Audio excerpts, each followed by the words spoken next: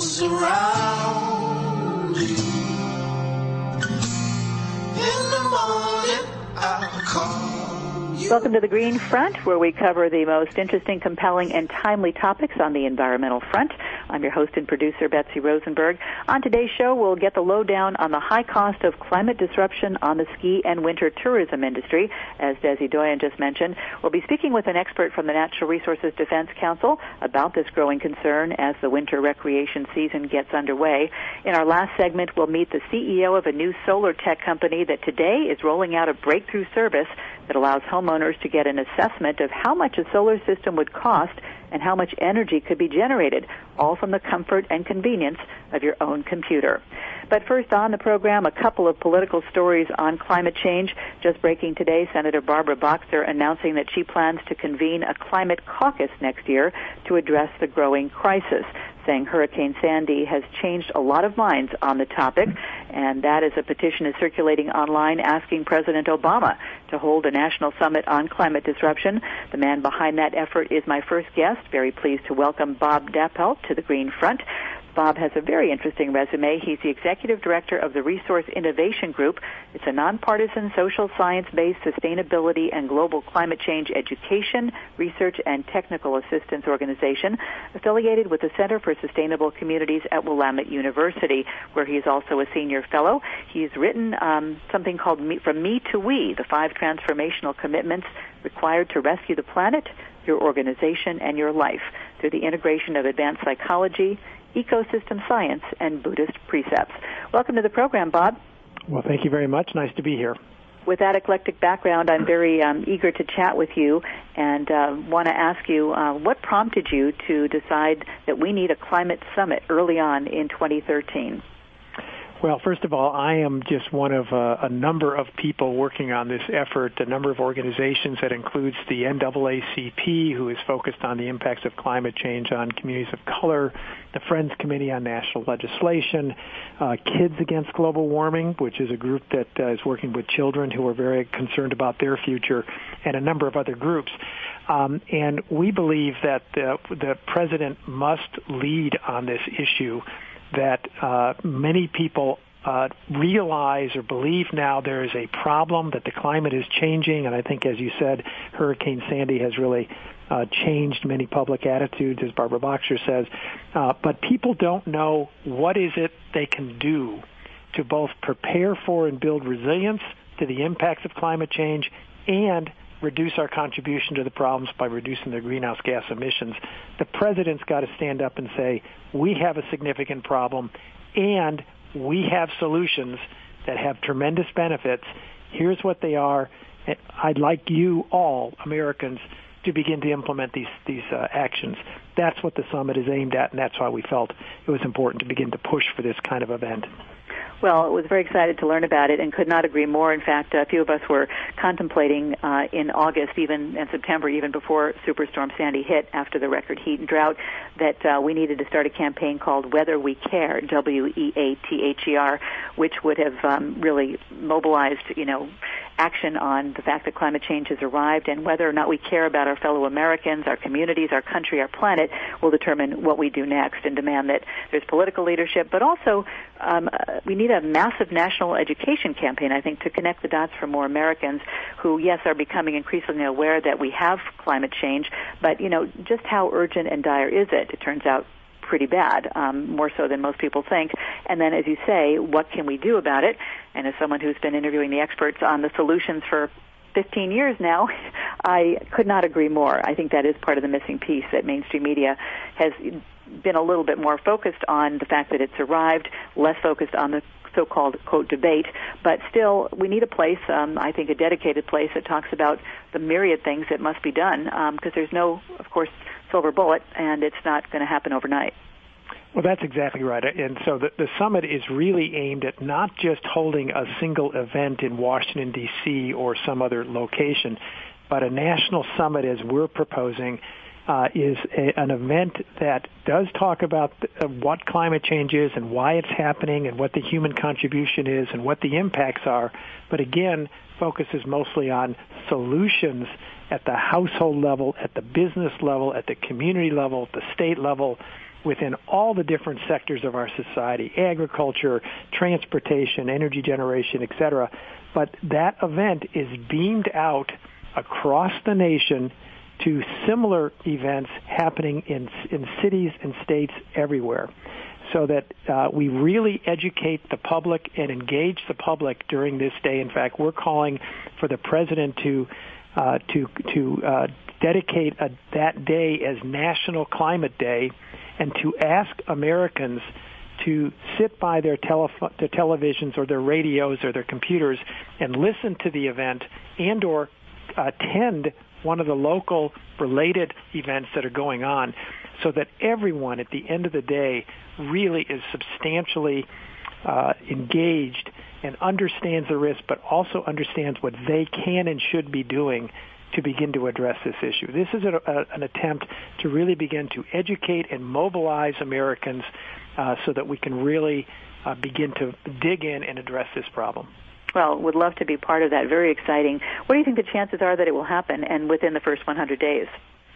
Well, I'm actually cautiously optimistic that it will happen. I guess I'll say that we are in discussions with members of the White House about the possibility of this happening. I think whether it can happen in the first 100 days or not is a question now, because of the level of energy that will have to be put into orchestrating these events around the country linked with the national summit. That might take us a little longer, but I think that if it does happen, it will happen sometime before the end of spring. So whether it's 100 days or a little bit longer is to be seen. But I would suggest that if people listening to this show are interested in this event and believe it should happen, they can go to the website and sign a letter that is being circulated right now to the president, asking him to hold a national climate summit. And just go to Google and look for the National Summit letter, and then you can sign up yourself. But that's one of the steps we need to take right now, is demonstrate the level of support for this kind of event to the president, so that he now decides to move forward. And you have about how many signatures so far? Well, we've got actually two different petitions, but there's probably 5,000 signatures. We just started gathering signatures about a week ago, so we're shooting for 20 or 30,000 signatures by the end of the year. It sounds like Senator Boxer's Climate Caucus, if it happens, and let's hope and work to make sure it does happen, will be focused on getting legislation passed. Will that be the focus of the Climate Summit, or is it really more about educating and mobilizing the American public? Yeah, the summit, as we proposed, is not focused on any particular policy. We believe that there has to be a significant upgrading of the level of understanding and engagement in and concern about climate change before we're actually going to get any federal policies. So we're trying to build the basis, build the platform for those kind of policies to happen. But there's also policies that are needed at the community level, the municipal level, county, state level, as well as federal level. The summit is aimed at really engaging folks in that, so that they act on their own, act in their own businesses and households and communities, and that will build support at the same time for state and federal policies. You heard my feelings about more being needed in mainstream media. What do you think? Is there a role that our radio and television stations and syndicated programming might play to regularly cover? I'm not talking about mentioning, but day in, day out, really discussing the myriad of ecological challenges we face, most of which are made worse by climate change. Well, you're absolutely right. Climate change is sort of a threat multiplier. It makes all of those problems, biodiversity loss, the water pollution, et cetera, much, much worse, and has its own direct impacts. I think the media plays a critical role in this effort to educate, to apprise people. And for the most part, the mainstream media is still doing the sort of what they call a balanced approach, trying to give the equal time to skeptics or opponents. But, climate scientists have known about this problem for over 100 years. And there's nothing new here. There's no debate that the Earth is warming and that human activities are happening. And having this false dialogue about that really is just a way of delaying action. And, of course, that's what the skeptics know. As long as they can continue to look like there's a debate, it'll delay action. So I think it's time for the mainstream media to stop that. In fact, CNN just had a debate between a climate scientist, the TV person, and a denier. But we don't have debates anymore on mainstream media about does tobacco cause cancer, smoking cause cancer, et cetera. We've moved past that in so many other ways. It's really time for the mainstream media to do that also, or they have to take some responsibility, if they don't, for the damage that is now occurring around the world and the hardships that are occurring because they have failed to tell the truth to the public also. Well, I'm sure as we were that you were dismayed by the climate silence leading up to the election in the debates. Yeah, absolutely. In fact, the first petition we developed around the summit was to ask both candidates to talk about climate change in the debates and to commit during the campaigns to holding a climate summit, but they didn't do that.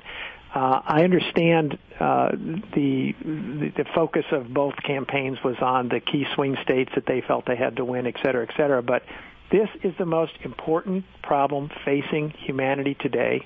In fact, it's the most important problem any group of people has ever faced, and we cannot solve a problem you will not talk about and you will not acknowledge. So we have to begin to openly discuss this issue and discuss the solutions.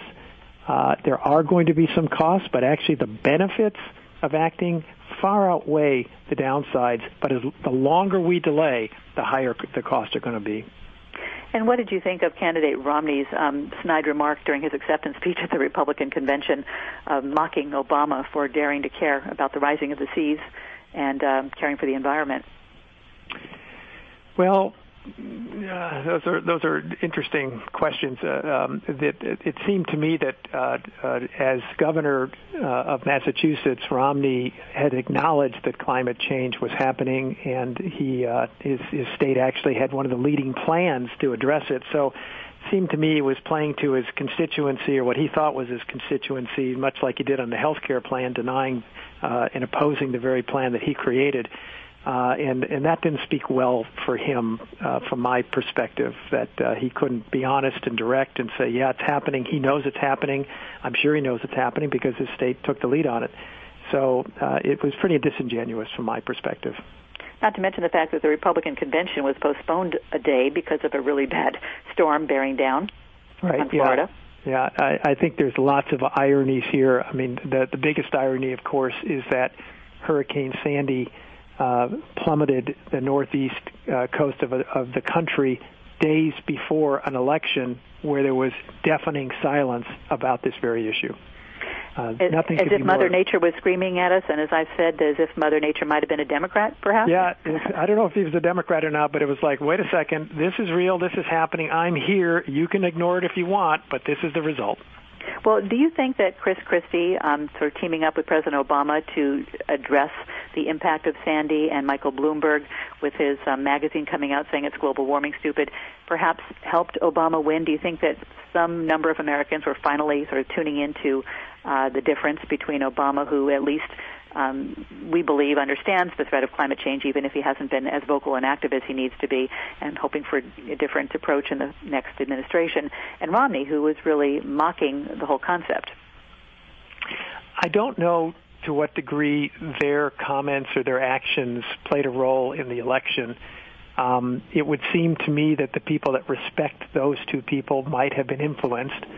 But I think the tide had changed before that anyway. I think that, again, I don't have great insights into the election dynamics, but it does seem to me that people had decided one way or the other early on, and that I think the Republican message, the Romney message, just didn't fly with many people. It just became more and more obvious that those points, that view of the world was not going to solve the nation's problems. I wasn't so sure that people were convinced that the approach the Democrats were taking will solve the problems, but they knew that the approach that going back to the old approaches wasn't going to help. So that's my view of it, at least. And speaking of that, let's talk a little bit about your precepts and from me to we, how this is not anything that's going to be quick or easy to solve, that it really needs a long-term approach and a deep approach, and how there's actually 5 commitments required, you say, to resolve climate disruption, economic collapse, personal distress, and much more. That sounds very interesting and very ambitious. Tell us about these commitments. Well, first of all, we have to understand that we're now living in a very new era, and our thinking and behaviors have not caught up to this yet. 50 years ago even, and certainly before World War II, environmental problems were mostly localized. And if there was a problem of overcutting of forest or pollution, you could move elsewhere or you could contain that problem. Now, today, environmental problems have been globalized, from global warming, which affects everything, to ocean acidification, that it's affecting the world, the oceans all around the world, to biodiversity loss, etc. But it's not just environmental problems that are now globalized. Economic problems are globalized because the global economy is connected. So a problem here in the U.S. in 2008 ricocheted around the world, and we're still trying to deal with it. As well as the fact that we're now completely connected, or extremely connected, interconnected electronically and otherwise with folks all around the world. And that means, again, that things that happen in one place have profound effects in other countries very, very quickly. And we have to change our thinking now and update our thinking and update our behaviors to address and respond to this very different kind of era we live in. That requires, I think, 5 different components, or 5 different commitments, as I call it. The first is you have to see the systems you're part of. Rather than acting on your own, just in response to the issues or stimulus immediately in front of you, you have to take into account how the context in which we exist now. So what systems, what ecological systems, economic systems, social systems are we part of, and how might our actions affect those systems? Then you have to take the next step. What are the consequences of my actions?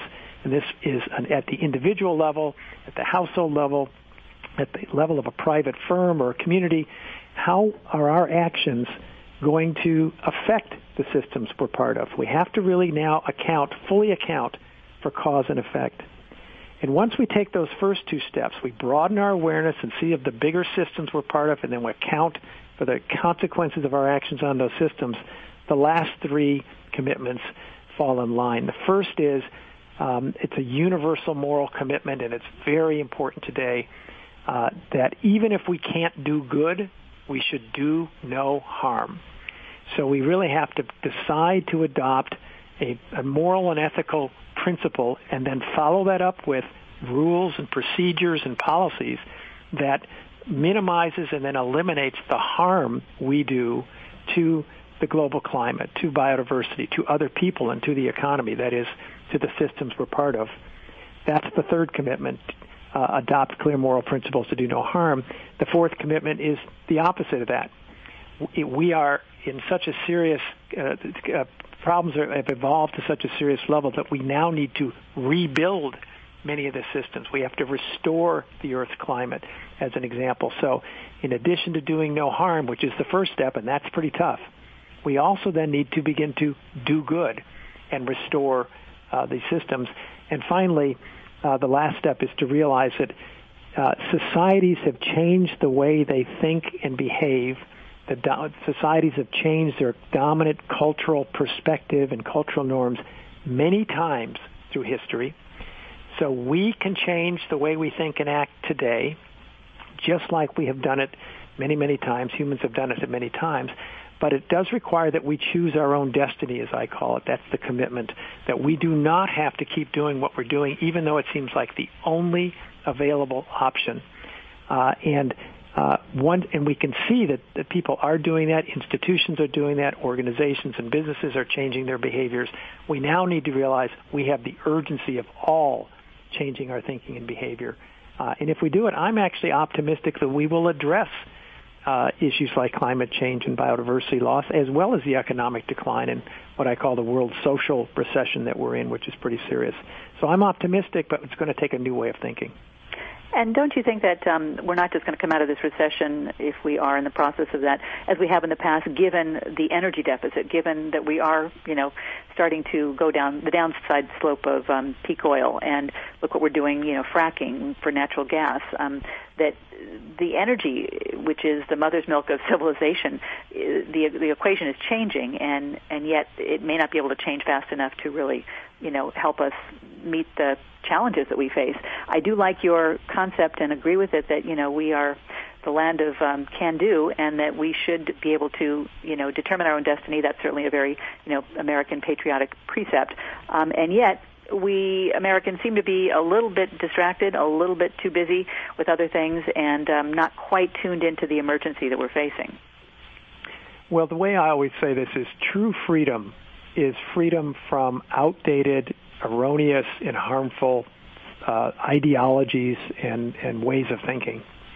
And so while many Americans believe that we are sort of a can-do country, we are very caught up in and controlled by outdated ideologies and thinking. And that's the first step, the most important step we need to change. I think if we do that, we will unleash a tremendous amount of innovation and new business opportunities, new ways of living that meet basic human needs without undermining the Earth's climate and ecological systems. I think we can do that, but it does take an awareness of a different way of thinking. I will say if we don't change that and we start to come out of the recession, as we seem to be doing, and do the same thing we did before, we're going to make conditions worse. So on the East Coast with Hurricane Sandy, if we rebuild the same way we've built in the past, we'll be putting more greenhouse gas emissions into the atmosphere with tons and tons of cement being poured, et cetera, et cetera. Now's the time to change the way we think about these issues, and then, consequently, the way we plan, the way we build, our new technologies, et cetera, or we will make things considerably worse rather than using this as an opportunity to get on a different path. Could not agree more. Well put, Bob. And my next guest is going to be talking about the impact of climate disruption on the ski and winter tourism industry. So the impact's already being felt, of course, after this year of extreme weather events. Anyone who questions that, well, should go back and read the science, because it's all happening and more rapidly than even climate scientists had predicted. I want to thank you for the work you're doing, and once again tell people how they can participate in requesting a climate summit take place early on in 2013. Just go to the website, Climate Summit 213, and you'll see the letter that you can sign on to there, and I appreciate the time you've taken today.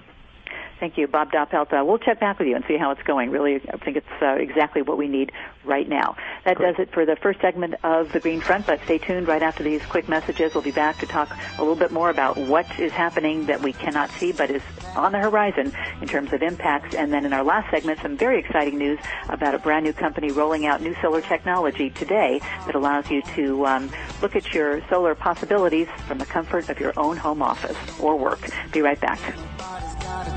All we gotta do is read the writing on the wall, and we can turn it around if we just